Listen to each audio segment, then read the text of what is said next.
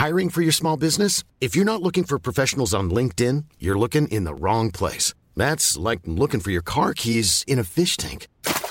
LinkedIn helps you hire professionals you can't find anywhere else, even those who aren't actively searching for a new job but might be open to the perfect role. In a given month, over 70% of LinkedIn users don't even visit other leading job sites. So start looking in the right place. With LinkedIn, you can hire professionals like a professional. Post your free job on linkedin.com/people today.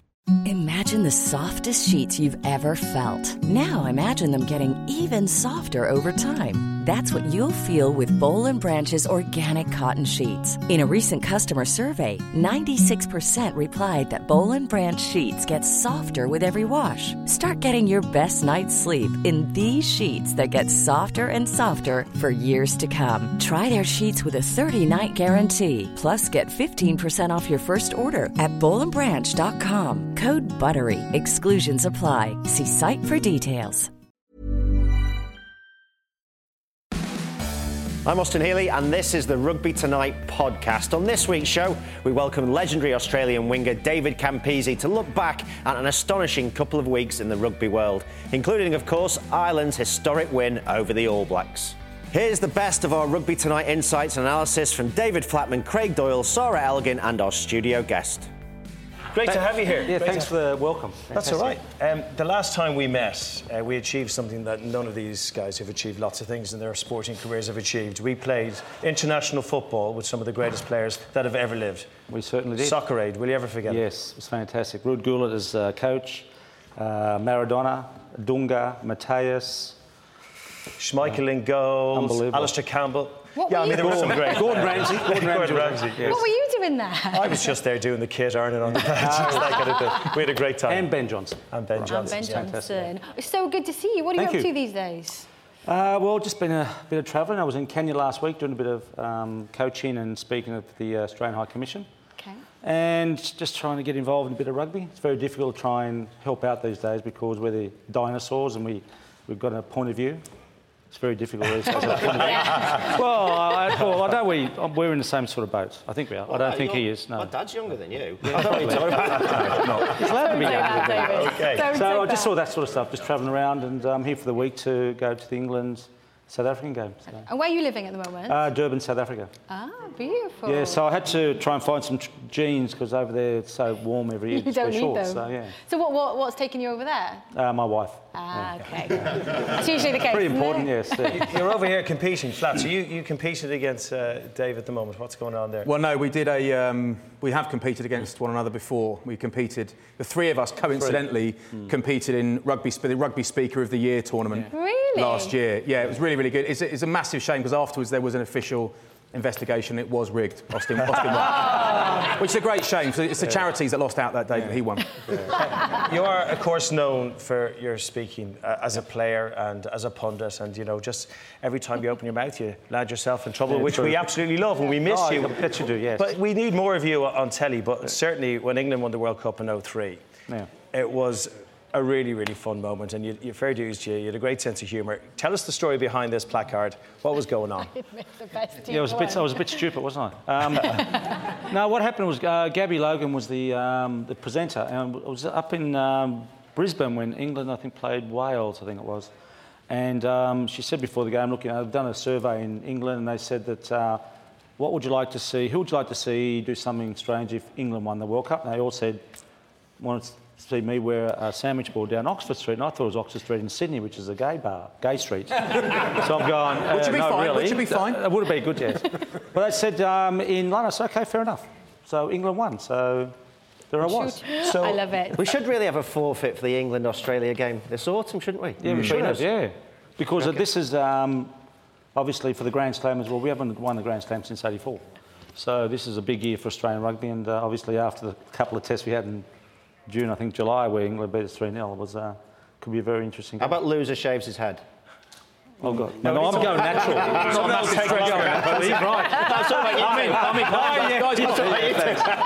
about the loser has to wear awful green jeans? Loser shaves his back. Add an extra small lion stuff. Well, this isn't small. It's kids 14 to 15. Exactly. David, we'll have lots more time to chat later on. We're very excited to have you here. OK, so Saturday might not have been the best of day for Welsh rugby. Irish eyes, however, were definitely smiling, although the heads were probably pumping on Sunday, were they? Yeah. Yes. Yeah. Maybe I should play your WhatsApp messages, actually, should I? On Saturday night, they were quite amusing. The boys in green had the mammoth task of facing the All Blacks in a historical fixture over Chicago. Still sweating booze out of you, Sarah. It was a historical fixture, of course, and it turned out to be a historical result. There wasn't a victory built on pride, passion, luck, scrapping to the very end. It was methodical, it was clinical, it was well thought out, and the game plan was well executed. We haven't always seen that from an Irish team against Southern Hemisphere teams. That's why it was so special. 5 tries. It was a mixture of all those things and a whole lot more. And you have to wonder, actually, I watched it at home, and you think back to your own career when you played in games, and we all will have played in these sorts of games, where you find something extra. You find something that you're not able to find every single week, and the Irish players had that. Whether it was the Anthony Foley thing, whether that had an effect on them, whether it was the number 8 they formed on the field before the game, but they had an extra impact. They had an extra yard, or they had an extra desire. And you're going to have maximum desire when you play the All Blacks. You're always going to say, I'd play to 100%, but they played to 110%. And it was, the second half was just absolutely fantastic.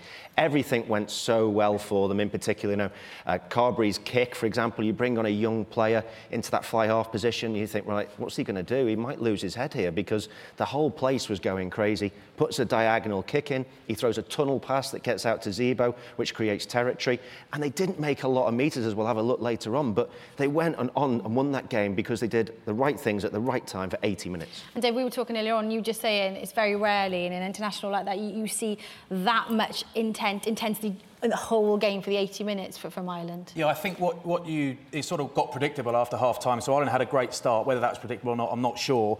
But whether or not they had a great start, you think the All Blacks are going to come good in the last 20 minutes, or the 20-minute chunk at some point in the second half. They're going to hit this mythical gear that everyone talks about. And they did hit it, and they did come back, and they brought it back to a couple of points difference. Now, that is where Ireland crumble. That's where every team in the world for the last couple of seasons has crumbled. Now, a few international players have been saying you can beat this All Blacks team as long as you keep them under pressure for 80 minutes. And to do that, yes, you need a bit of passion and desire, whatever that really means. You also need extreme fitness. You need to execute your drills. You need to do what you said you were going to do when you weren't tired and you were in a team room with a nice cup of tea. Do what you said you were going to do and you planned you were going to do immaculately for 80 minutes. And it's when the All Blacks came back, shut that gap, you thought, it is all over. There's no way Ireland... And they found it again. They went again. Incredibly fit, brilliantly coached. I'm glad you mentioned, actually, fitness, because the S&C team with Ireland as well, and also Andy Farrell, defence coach, was absolutely awesome. Dave, we're going to get your view on everything in a minute, but the two boys are just going to look at the match in a little bit of detail and give us some analysis, and you can gather your thoughts, lads. Off. Our stats gurus had a little look at it and come up with just a few slides to take a bit of a peek at. And one of the key factors in the game, actually, was the penalties conceded. Ireland only conceded 4 penalties in the whole match, but this is New Zealand with their 12 penalties, a lot of them in defence, which is not really what you'd expect from the All Blacks. And I think, Flats, that they had a little bit of help from the referee. I don't know whether that cloak that Harry Potter had, the invisible cloak, had gone now off those All Blacks, because now we were seeing all the infringements that they were doing. They compete so hard at the breakdown. Yeah, a cynic might argue that actually they were refereed properly at the breakdown, which hasn't always happened. I'm not sure I necessarily buy into that, but what Ireland did better than New Zealand by a mile was learn the referee, learn his habits and not give away penalties. And Ireland gave away, just 4 penalties over the whole game. That's astonishing. It's astonishing. So it was an open game. And 4 of those in attack as well, which is down to the Irish pressure, I think. Yeah, it really is. Now, this is really interesting. So of the Irish 5 tries, all 5 scored from set piece. And that's really, really unusual. You look at... They got 40 points to entry, so they're averaging 4 points per entry into the New Zealand red zone, New Zealand strike zone. And that is really, really high. Very, very high. This is fascinating, because this is when New Zealand's defence is supposedly at its most organised. And you look at Aaron Smith stepping out on that breakdown and Conor Murray going through. You look at the defence off the back of that scrum. Kane off the back. Kane off the back, too slow. We'll have a look at that in a minute, I expect. But that is really, really substandard defence from the All Blacks. And whether they made a few changes or not, they always make a few changes. They were bang off it. Well, I think that's the key stat, actually. 5 tries from set piece, because if we look at the next load of stats, it shows you about metres and carries. So normally, if you only make 194 metres during a match, particularly an international, you're not going to win. But that shows you that they scored all five of their tries from set piece. That is a huge number of 500 metres. It's about 4.283 average. If you divide 514 by 120, I think it's that. But that's what it is on average per carry, which is a really high number. But this is the big thing for them: 73% positive outcome. It means that everything they tried came off. I think the Irish boys will actually look at these stats and they'll look back at the game when they watch the video and they'll think, do you know what? We can probably play a little bit better than we did in that game. So as they get to the next match, it's going to be game on. They just executed brilliantly the whole way through. We get another shot on the 19th, of course. David, your view on it all? No, it's quite interesting. I think that stats are fantastic, but to me, at the end, as I said, the results, 40, whatever it was, the most important. 40-29, have it to 2, actually, would you? Was it? Okay. But it's interesting you talked about the way the All Blacks... The All Blacks have always played. For the first 20, they come out really strong. I think this year, if you have a look at every game, it's the first game they've been behind at half-time. They're always in front. So they come out strong for the first 20, the next 10's a bit of it, and the last 5 or 6, they put it back on. The second half, they come out strong for the first 10 again. By then, the oppositions normally fall apart. We saw it against Wales this year. We saw it in the Bledisloe Cup in the Championship Trophy. But the thing is, I'm going to be a bit of a dull person, which I normally am. If you look at games like that, and I know we'll probably talk about England as well, coming to Australia this year. Eddie Jones, I know Eddie, I played club rugby with Eddie, has been around. And if you have a look at those games in that game, the more you try things and it doesn't work, the more mistakes you make, the opposition capitalise. And that's, I think, what happened in the game as well. The All Blacks, I think there's too much rugby being played the whole year round. These guys have been playing since February, and they're still going, And the Ireland's came to South Africa. They almost beat South Africa.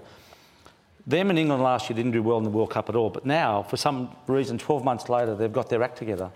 It's strange that most teams try and peak for World Cups. Do you not think it's that mindset, though, Campbell? Yeah, I think it is as well. I think we were quite dull in the Northern Hemisphere. Yeah. We thought we could rock up and use power and strength of our forwards and drive you around. And, when you played and when I played, we loved the sort of flair side of it. And that Ireland went for that. They had 3 kickable penalties. You do the same. Didn't they? But they kicked for the corners. Now, an old Ireland, or even an Ireland maybe playing at home, would think, let's get 3, let's get 6, let's get 9. But as a mathematician, I know that if you score 7 rather than 3, you've got a better chance of winning. That is almost definitely true. It's a genius, isn't it? But also, I suppose, going to America, it's an exhibition game. Yeah. You really want to promote the game, and what a better place than America. And unfortunately, the Cubs won the first title in 100 years, so Ireland said, well, we might as well do better. But it's actually great for the game, And I think what you mentioned about the referees, well, there wasn't many penalties given away. When you look at some of these other games, it's really dominated by the referee, and I think the referee could have been under a bit of instruction. So guys, just go and play. Let the It's a good point, actually, because there wasn't as many cameras filming this game as there are on normal Premiership games. Yeah. So when New Zealand scored the try in the corner, I think that try would have been disallowed with his left leg. Because they only had a high angle, they had to go with the first angle. The ref went, that's OK with me, gave the try. No, I quite like that. Better, yeah. If it gets shown down the line that it's not a try, well, fine. But it speeds the game up and it makes it more exciting. It didn't change the result of the game either. Exactly. It didn't change the result of the game. It nearly did when they were 4 points behind Ireland in the 9 minutes of the game. And I guess that was the key part, wasn't it? It was the last 15 minutes we haven't always seen from Ireland. Nailed it, didn't they? They really did. And it's kind of like sort of Man United a generation ago. You just know they're going to come back and have a strong last quarter or 15 minutes. But Ireland weathered that storm and actually refused to concede in that last 15 or 20 minutes. The defence was staggering, actually, and partly because, talk about passion all you want, I'm not really into that, certainly not after 5 minutes of the game when you're blowing a bit. It was actually really, really well organised and really aggressive. So there was a willingness to be in the right position at all times, and there was a willingness to collide as aggressively as possible. No, I think if you look by the footage as well, I mean, you look at the enthusiasm by the Irish. Normally there'd be one chaser. You've got 4 or 5 Irish. Yeah, look at it. And look at the All Blacks. I mean, they're not. Have a look at that. It's 7. And so that is a will to be in the right position, but it's also Conor Murray, not a huge guy, quite big for a guy. Have a look at Sam Cane on the open side for New Zealand here. I think they got Jerome Kane on the second row. He's concentrating too hard on that scrum. He's too late off.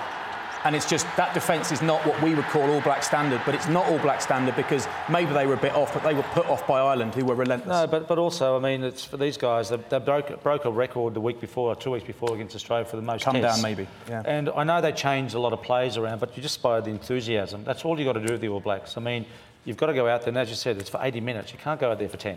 We've left the main reason out why they won. It was because they've got an English coach. And, Wasn't the same coach at last year?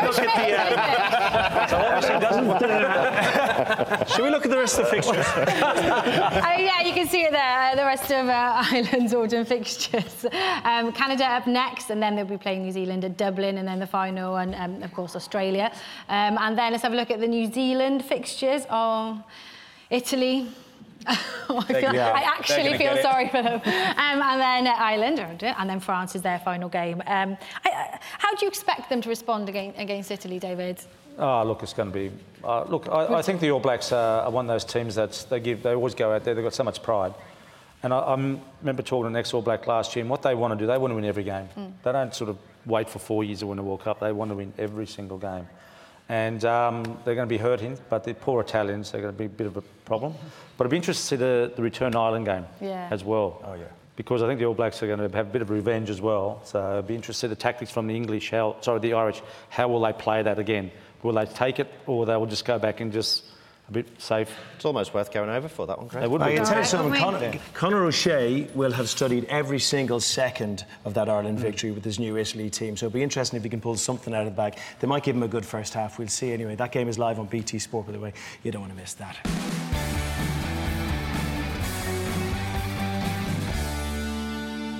Can I just ask you one thing? What? Were New Zealand not the best team in the world?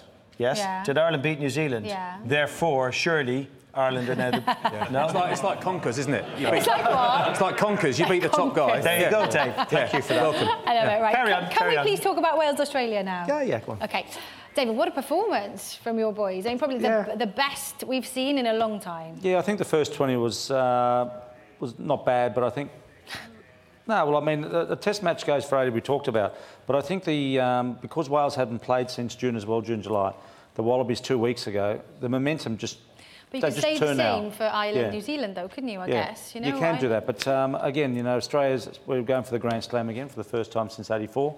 So it was a good way to start. You know, you play the All Blacks 2 weeks ago, then you turn up and play Wales and you win by 30. So it's a good result. We've got a couple more games to go there, but still, it's pretty good. Yeah, go on, you go. No, you go. Well, I'm just thinking, because David came on, he's talking about, you know, the rugby kind of losing the characters and some of the joy sometimes. But I think we saw that with the Australian team, particularly in the back line, and seeing guys like Curran Drandy finding form, and Folau as well, and Bernard Foley playing out of his skin. That's pretty heartening, isn't it? No, it is, but I still think we haven't got our combination right. I'd love to see Folau at 13. Kurtley Beale, to me, is a great player, and Folau only plays well when Kurtley Beale plays, because Folau's a finisher, he's not a creator. And if you have a look at the Wallaby side, Folau's been at fullback, but he hasn't followed anyone, he hasn't really got that connection. So it has been tough. You know, we haven't got the great wingers like the finishers. We need two really good quick finishers for the ball to get out there. But I mean, it's to beat Wales by 30 was a pretty good result. But again, when the games gets harder, I mean, obviously the England game is going to be tough because England would have played 4 games as well, so they're going to be both at their peak. It's going to be very, very difficult, and that's where you need a bit of X factor. And that's what I think in the games these days. You really need someone who can change a game pretty quickly. Lads, we can praise Australia, of course we can, but I want to talk. What? Well, don't have to, mate. Would you prefer to praise Australia than Wales? Yes. That's like asking. Think about it. That's like asking me which one of my sisters am I going to snot. Austin! Can I answer? Sorry, lost myself there. I want to talk about the Welsh defence because our defence has been fantastic for years and years and years. And the last year or so, I don't know what's happened to it. We've conceded like 32 tries, I think, in the last 6 test matches. Like, why? What problems did you see on the weekend? They just looked lacklustre. There was no passion there. They were playing at home. And yeah, you haven't played for a while, but you're playing your first game in your Welsh shirt and you're at home and you're against Australia, a side that you haven't got a record for. Surely it's going to bring everything out of you. And it just seemed like they started and the defence just sat there in much the same way that their attack did. It almost went through the motions. It didn't react to what they were seeing in front of them. Australia didn't play that great in the first 20. They went side to side through the phases. They didn't always make ground. But Wales just let them keep winning phase after phase after phase. And eventually you're going to run out of defenders or you're going to get a matchup with a fast guy against a fat guy and you're going to make a break. And that's effectively what happened. muscly guy. Yeah, it's fascinating watching Wales, and it's almost this Rob Howley taking over from Gatland in the Lions year as kind of an outsider, and we joke about wanting Wales to lose. We want to see good rugby as long as they're not playing against England. You want them to develop, and it's this sort of odd, now it seems like to me, an odd, a sort of steadfast refusal to evolve. And they're playing the same patterns they've been playing since, the Wasp pattern of 2002, sort of going the same way and using a lot of power. You need front five dominance. They've struggled for that since Adam Jones stopped playing. So we're predictable. You need midfield dominance. Yeah. They struggle for that without the front five dominance. So suddenly the Warburtons, the Tippericks, the Falatals, when they're playing, are less effective. They weren't all playing at the weekend, but even the Moriartys are less effective. So it's all very well advertising to the world, this is what we do, stop us if you can. But actually, when they stop you, as long as you're doing it really, really well, but when they stop you, you need a plan B. And at the moment, there doesn't seem to be one. And that would be the worry for me if I were Welsh. So, two of the things you look at last year, you'll go back to the World Cup, Australia played Wales. Wales had the Wallabies down to 13 men for 10 minutes and 22. And Wales had no idea how to score. They were clueless, really. On the weekends, again, there's no X factor. You can see, you know what the players are going to do. No one can actually do something different and keep you guessing. Yeah. And that's what I think when the All Blacks play, if you've got Smith, Sevilla, you've got Dag, you've got Barrett, you've got guys you've got to watch all the time. If you watch the Welsh team, you've got George North on the wing who doesn't get the ball. The guys on the outside really don't do a lot. So really, both their nines are pretty good there. But I think the same is going to be true of England, South Africa at the weekend. It's going to be decided by a little bit of X factor, isn't it? Really. Yeah. Let's talk about South Africa. Obviously, Baba's in the weekend, and there's so many issues there. Selection criteria we were talking about a little bit earlier with all of us, and what they have to do there is making life kind of difficult. They can't essentially put out their best 15 on the pitch. David, what's your view on them? Yeah, look, it's very tough. I mean, I think it's like the world's gone crazy. You look at the politics. You've got the rugby teams, the selections. But if you look at the Springboks, they've been very unsettled. New coach this year. They played Ireland in Cape Town, they lost, and then the coach goes back and picks a couple of other players. Mornay Staines come back, who hasn't played for a couple of years, just to win a couple of tests. Pat Lambie had a shocking injury in that first Ireland game. And you can still see he's not really that confident. You can see, just watch him. And again, it's the combinations. Everyone's played in Test rugby. You've got to have a good 8, 9 and 10 combination, that the centres and the back three got to work together. And if you haven't got that combination, when the pressure's on, that's when you know that you need that X factor, or the pressure, to know that the guy on the outside can help you out. And at the moment, even though it was a Barbarians game, to be, I think it was 31-19 down with about 10 to go, it's not a good position to be in. But they had a bit of character to come back. Alistair Coetzee's hands are tied a little bit in this one. All well meaning racial integration, but it does cause selection problems, Flats. Are you a fan of this? I know the target is to have 50% black players. Look, it's a great idea. It's the right thing, but it's a troubled path to that end target. There are two ways to look at it. I think in a sporting sense, it's evidently ridiculous because you're not picking the best players to play for your country. That's one thing, so you're going to lose games. And Victor Matfield's been, I think he was on here, and he said, you've got guys getting picked in the team knowing they're not the best players, feeling a bit awkward, but you get a cap and you get some money and you're going to do it. It's what you want to do. I think that's actually... That's almost a lazy view, actually. I think if you take a long-term view, what are we trying to do? What are we worried about? We're worried about losing a few games in the short term, and that is annoying if you're one of the current crop of pros or supporters. But actually, look further ahead. What's the aim? If there aren't a good number of black players in that squad, then why is the huge population of black kids, why are the current 5-year-olds going to look at that team and aspire to it? So it's in the short term, it's painful, and in purely sporting terms, it's ridiculous because it isn't the best of the best, and they may lose a few games. But in the long term, the other view which I can see is that actually you need to inspire the next generation, and the one after that, and the one after that. And with an all-white team, just because all whites are the best players, you won't do that. So I think there is a bullet to be bitten in the short term. That's a really good take on it, actually, isn't it? Yeah, no, fair play to you. Of course, it is England that South Africa will be playing next. And Ali Eakin has been down to the England camp at Penny Hill Park to speak to England scrum coach Neil Hatley and Joe Launchbury ahead of the game on Saturday at Twickenham. Here, this is what happened.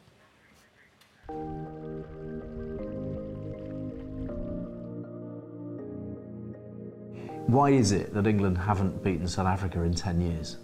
You'd have to say maybe belief.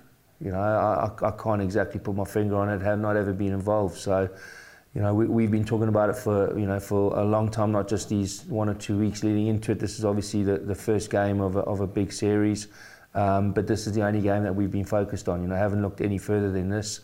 And as a team, we're looking constantly to improve. You know, like you say, that's the ultimate goal for this team. We want to be number one in the world. And to do that, you've got to beat sides that you haven't beaten, you know, for a while. So this is a massive game for us. Physically, the confrontation is obviously going to be huge. So we're expecting that again this weekend, and that's an area we'll have to get right to win the game. You've lost some big players, the likes of Itoje and Cruz. So how disruptive has that been?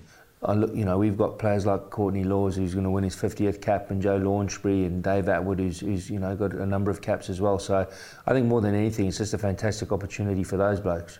The competition is always going to be huge. Obviously, missing two great players who've done a great job in the shirt for the last 12 months. So it's an exciting time for me to come in and for Courtney. So it's it's something we're excited about. What about Tom Wood? How's he come back into the frame? He's been absolutely brilliant. I obviously know Tom, never have worked with him before. The way he's assimilated himself back into the squad has been outstanding. You know, I can't say enough about him, the way that he's applied himself since he's been in. Hungry, I'm guessing. Very hungry, yep. You know, he's got that wild man of Borneo look going on. So, you know, he's been very impressive. Have you talked about the notion of going unbeaten in a calendar year? No, it hasn't been talked about at all. Not Genuinely at all. not at all. Hasn't been talked about at all. It's just, as cliched as it sounds, it's literally just the next game focus. You know, nobody's mentioned that, nobody's looked at that. So the last time we heard from you in an England shirt, it was Brexit. Correct. And now Donald Trump's been voted in as president of the USA. Are you a Trump fan? No, look, there's people a lot better positioned to comment on American politics rather than me. So, no, like I said, for me, it's just about South Africa on the weekend. Best of luck. Thank you very much. Enjoy. Cheers. Thank you. Yes, of course, England start their autumn campaign on the weekend. The team is announced tomorrow. This is where you two come in. Who would you pick if you were Eddie Jones? Not who you think you'll pick. Who would you pick? Well, who would I pick? I mean, I think the front row takes care of itself. There will be some discussion around the second row. Courtney Lawes is fit. There's chat about maybe Beaumont playing in the second row. That would be my second row. Launchbury's a shoo-in. Especially with Cruz and Itoje injured. Dave Atwood I like, especially against South Africans. I think he isn't as mobile as a Launchbury or perhaps even a Lawes, but he's still pretty mobile for a big guy. And when he hits hard. He makes such a high percentage of dominant tackles. Really good in the scrum, real heavy. But he gets up nicely in the line out and he makes good yardage, ball in hand in heavy traffic. Really like Atwood. Think he's in great form. This is a back row I'd like to see. Billy shoo-in, best in the world at the moment or close. Rob Shaw at 7. I know Eddie Jones says he's not a 7, but I still reckon he'd do a job for you there. And Hughes at 6, just because that's who I would pick for fun. That's why I'm a fan. That's why I'm not a coach. That's not who I think will play. I'd love to see Nathan Hughes get a run out, but I think what's more likely is Tom Wood, he'll play 7 back in the team. That's what we hear is going to happen, and it's a great call. Yes, there are a few injuries, but this guy's got an absolute motor on him, and of course, Robbo at 6, and it's a formula that's worked really nicely. Since Eddie Jones took over, he's almost said to Billy, look, Billy works very hard anyway, but actually don't worry too much about getting your stats up, just carry ball, and it's been Haskell and Rob Shaw up until this point, but with Haskell injured, it'll be Tom Wood, just 2 out-and-out engines on the flanks, and I think that's a formula he will stick with. That's where I think it will go. OK, do you agree with that, and then move on to the backs? Pretty much. I think probably Beaumont would be in for Atwood is the only thing. Atwood's not played that much rugby this year. He's had his problems with injuries, but it's a close call either way.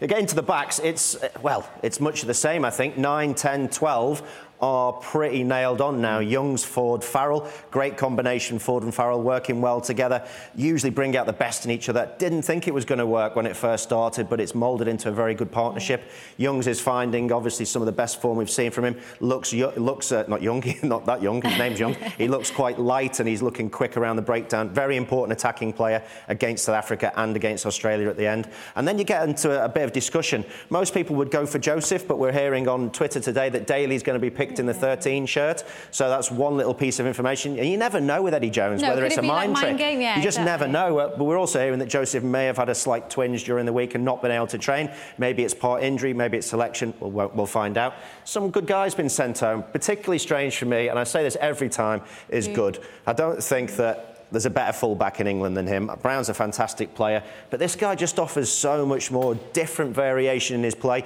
particularly in an aerial battle, and we saw how important that was between Ireland and New Zealand at the weekend. Aerial games win you internationals, and that guy is the best. What about Rocco? And Rocco is another guy as well, but Yard carries particularly well. He'll be told that he's got to work like Noel, get close to Ford on his inside shoulder, take a little bit of pressure off the back row and the second row ball carriers, and carry near to the breakdown. Very good at doing that. May offers you all the communication skills in your back three, and you know what you get from Brown. Heart on the sleeve, England player. He'll probably bleed for England on Saturday. I'm sure he will.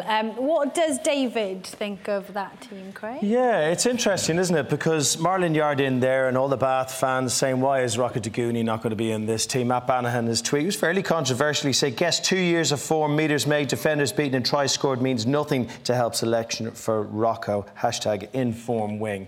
What's he thinking? Who would you go with? Well, I think what Austin said about Eddie Jones is right. He keeps you guessing. You know, he'll know the players that he'll want to put in eventually.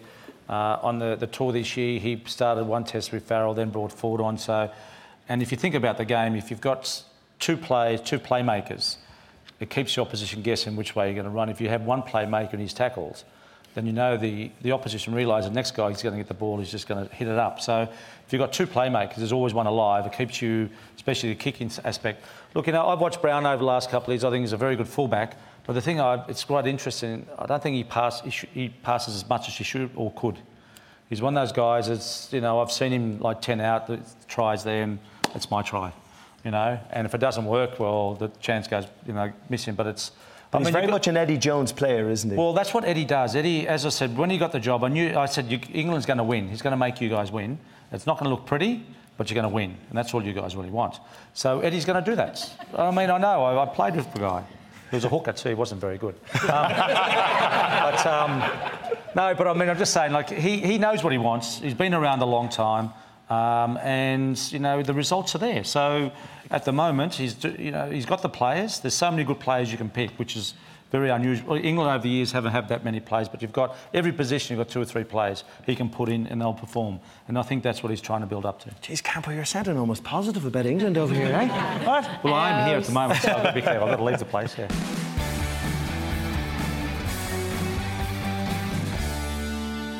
So, the Anglo-Welsh Cup kicked off on BT Sport this weekend, of course. Now, the format is a little bit complicated. So instead of me explaining it to you, here is the rugby oracle that is Nick Mullins to do so. After a season away because of the World Cup, the Anglo-Welsh Cup is back. It's got some history stretching back to the early 1970s, and for over 10 years now has included the 4 Welsh regions. That's the Welsh part of the equation. The current holders are Saracens, who beat the previous champions Exeter at the Gardens 2 years ago. Saracens were captained by the emerging Maro Itoje. So on to the latest edition, 4 pools of 4 teams, the top sides going through to the semi-finals. Simple, right? Well, not quite. Rather than playing the other sides in their pool, each team plays all 4 clubs from a separate pool. So the teams in Pool 1 play all 4 sides in Pool 4, and the teams in Pool 2 will be matched up against the sides in Pool 3. Confused? Well, this gives each team 4 matches in total, 2 home and 2 away. Their points are totted up and matched up against the sides in their own pool, and only the winner of each pool will progress to the semi-finals. From there on, it's straightforward knockout rugby, with the 4 semi-finalists fighting for a spot in the final on March the 19th next year.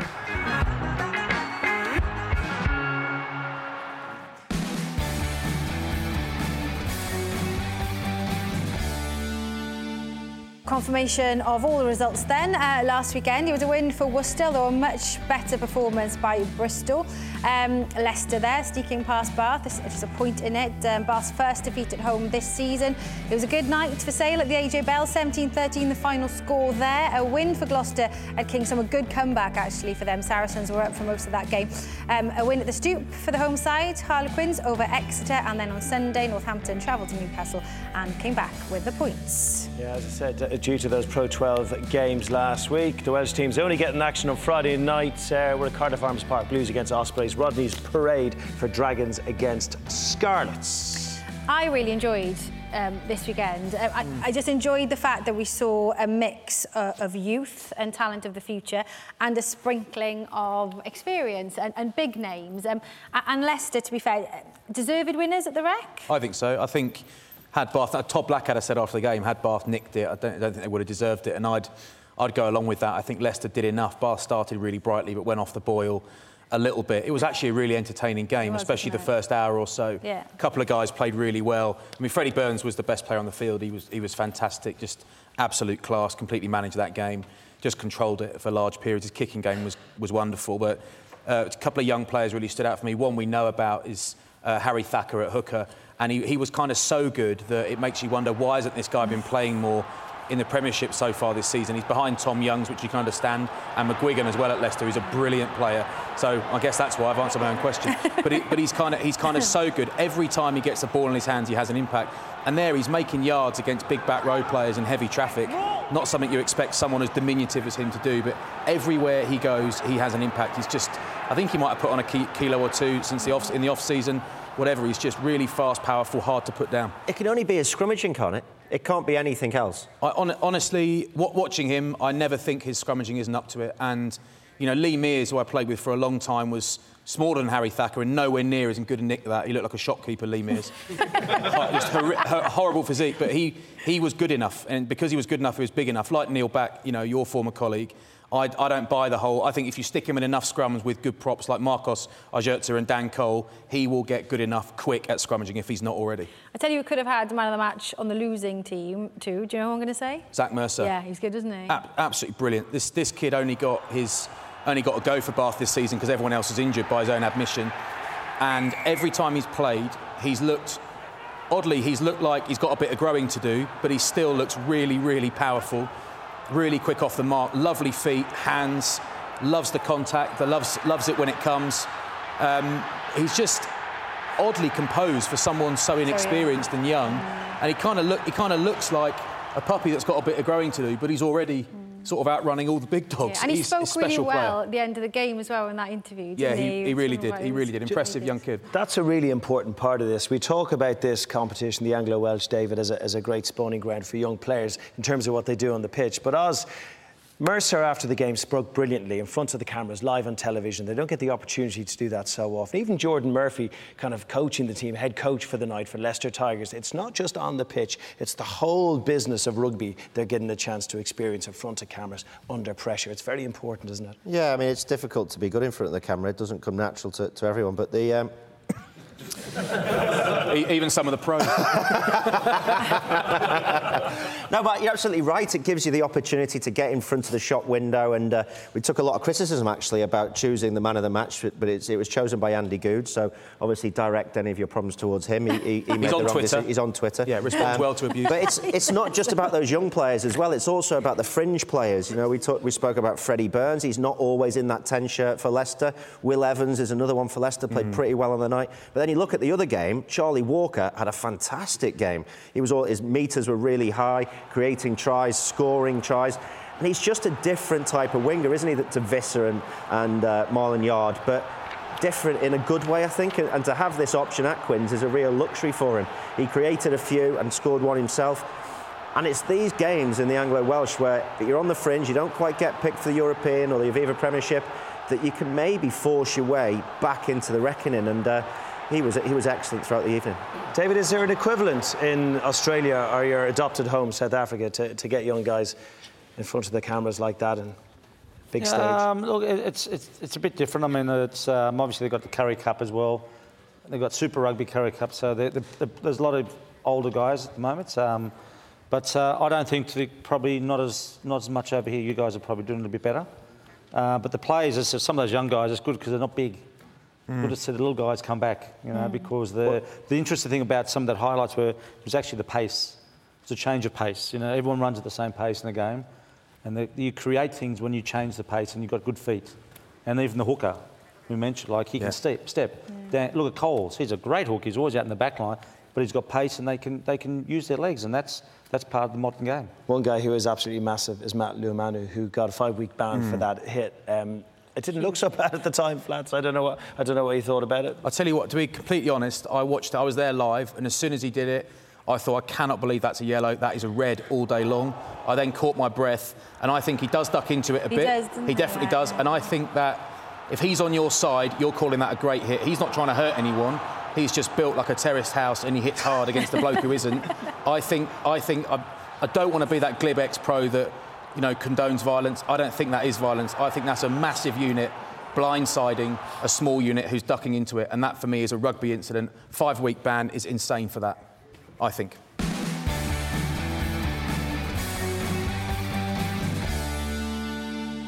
The big news from Bristol this week has been the sacking of their head coach, Andy Robertson. So we sent Ali Eakin along to find out more.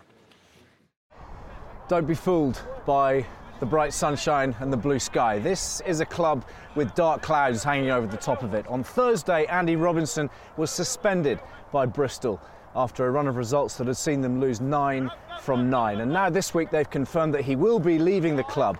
There are questions that need answering here, and that's why I've come to Clifton. Chris, you've sacked Andy Robertson. Tell us why. You know, we lost confidence whether we could actually stay up in this league. So, and the reality is, as soon as you lose confidence, it's only fair to all parties to take action. So that's what we did. We took action. So 2.5 months ago, you gave him a 3-year contract, and that day you said that you were delighted that he'd signed. Did you not plan for a bad start?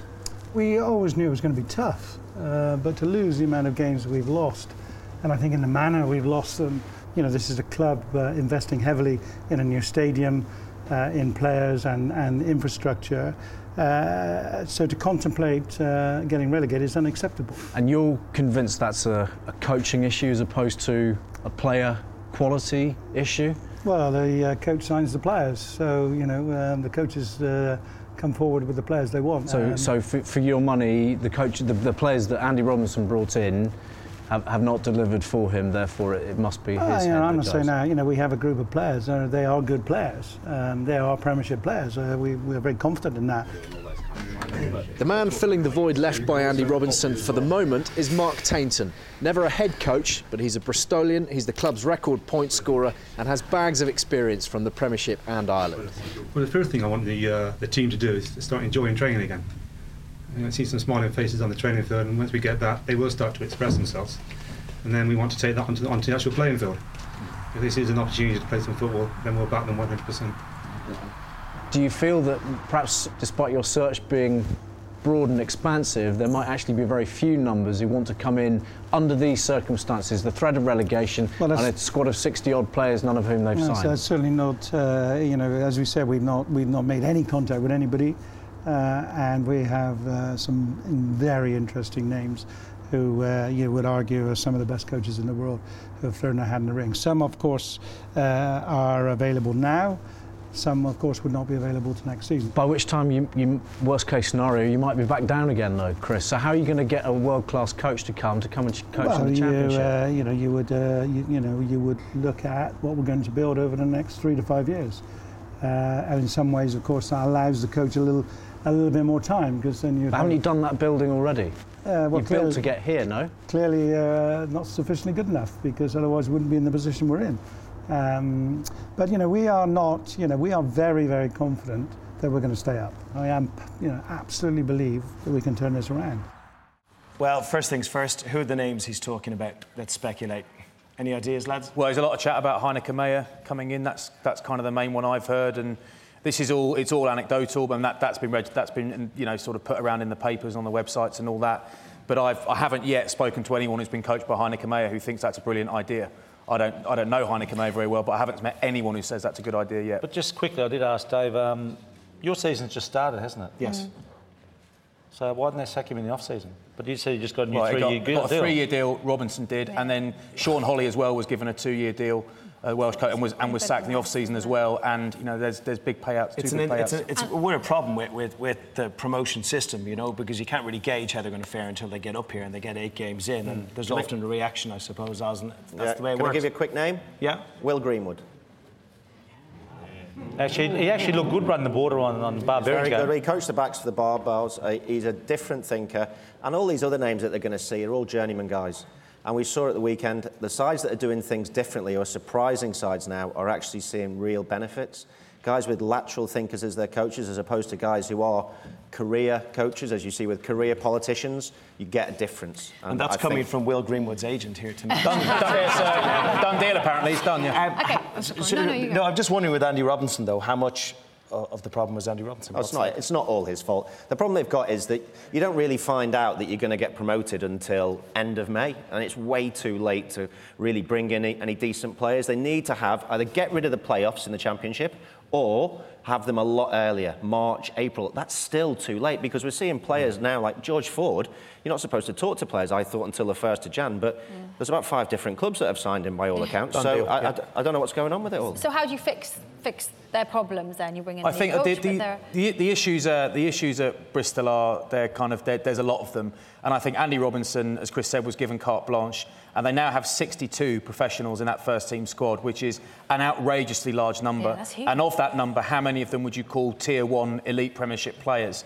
There ain't many. So, and they're not paying what the other clubs are paying as an average salary. So they're paying less than all the other clubs we hear for twice as many players. So Andy Robinson did that. So that is on him.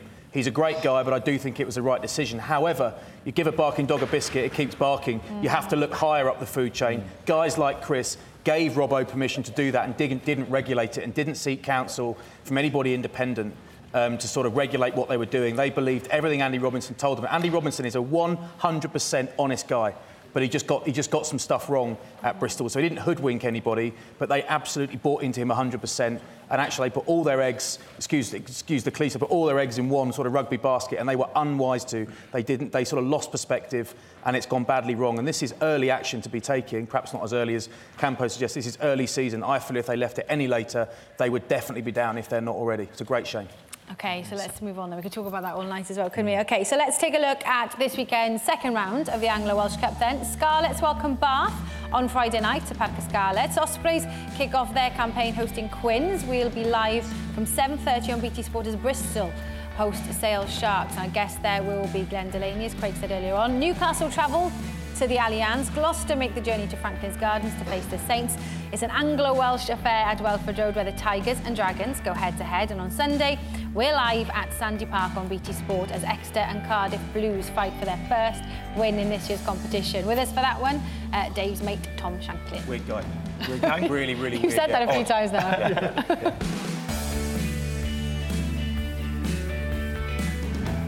Thanks for listening to Rugby Tonight podcast. We'll be back again next week. See you then.